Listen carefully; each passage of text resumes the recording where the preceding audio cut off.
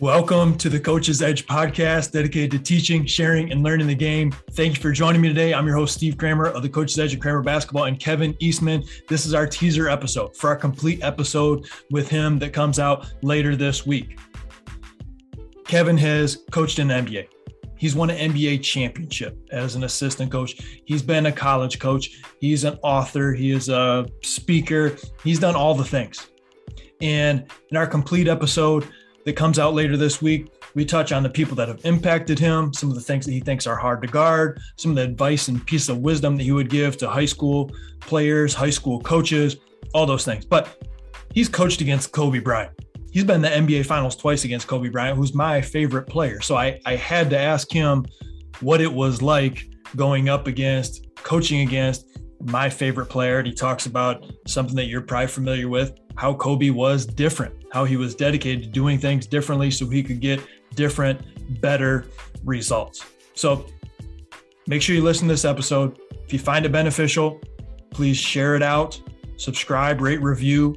Be sure to check back at the end of the week for our complete episode with Kevin Eastman. Again, it's one of my favorite episodes. It's real quick as he talks about Kobe in this segment, but being one of my favorite players, I wanted to make sure that we got it out to you as well. Thanks for listening. Let's get to it. In there, Kobe Bryant, obviously, rest in peace on that team. When you think of Kobe Bryant, is there a certain thought or memory that comes to mind? Well, the first thought that comes to mind is different, right? He thinks differently. He works differently than everyone else. And one of the things Kobe has said in his past is if you want to be really good at something, you have to be different than everybody else. And by that, he didn't mean weird. He just meant that you have to do things differently.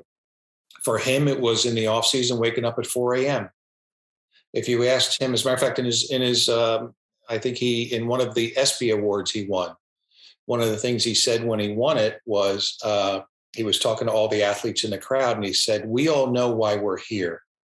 He said, "We're here because of 4:30 a.m." Meaning that's something that all the best do. Now, for Kobe, it was simple math.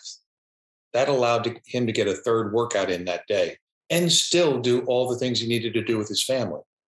And this was in the off season. He didn't do 3 workouts a day during the season, but in the off season, he would get up early, do his first workout. Then he would come home, have breakfast with the family, take the kids to school. Then he'd go on maybe in the early afternoon to his second workout, come home, dinner with the kids, maybe go to the gym that night. Or I think he had he might have even had a court or a basket in his house, and get some shots up there at night for an hour, 45 minutes, right? So he said, just add the math up. The average players work out maybe in the off season 1 time a day, maybe 4 days a week.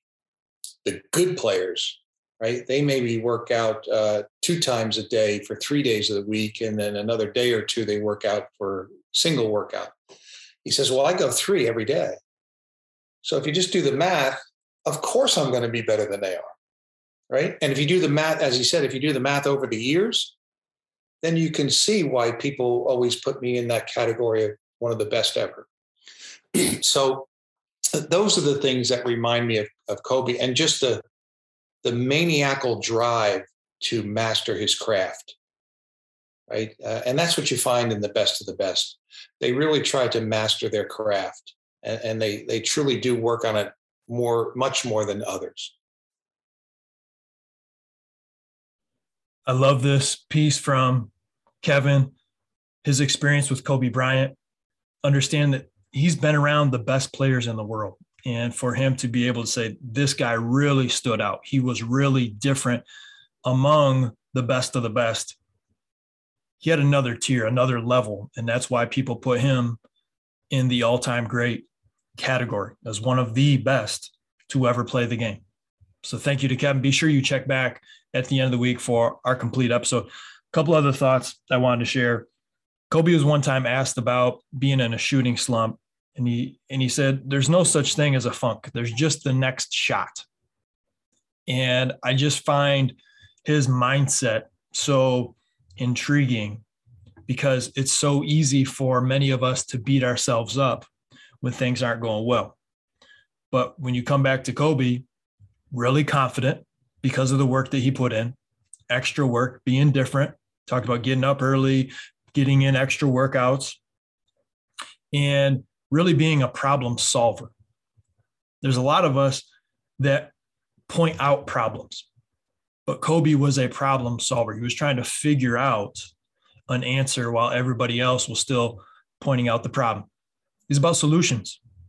And I think that's one of the main things that allowed him to be as successful as he was, because by NBA standards, he was 6'6". He was average NBA height. He maybe a little bit above average athletically, but it was his grit, his determination, his persistence, his confidence that was built up through the work that he put in. It was earned, that helped him become one of the greatest players of all time. Think about that as you get into your day-to-day, whatever it is that you're doing, understanding that so much about basketball and so much about life is your mindset, it's your approach, and really being solution-based instead of problem-based. Knowing that if I want to get better results, I'm going to have to do things differently than somebody else. If I'm doing the same thing everybody else is doing, I'm going to get the same results that everybody else has. I want to go above and beyond. I got to take my time invested, my work ethic, my energy to a different place in order to get those results. Thanks to Kevin for taking the time to be on the Coach's Edge podcast. Be sure to check back one of my favorite interviews that we've ever done, and that's coming out later at the end of the week. Thanks for listening. Get after it today.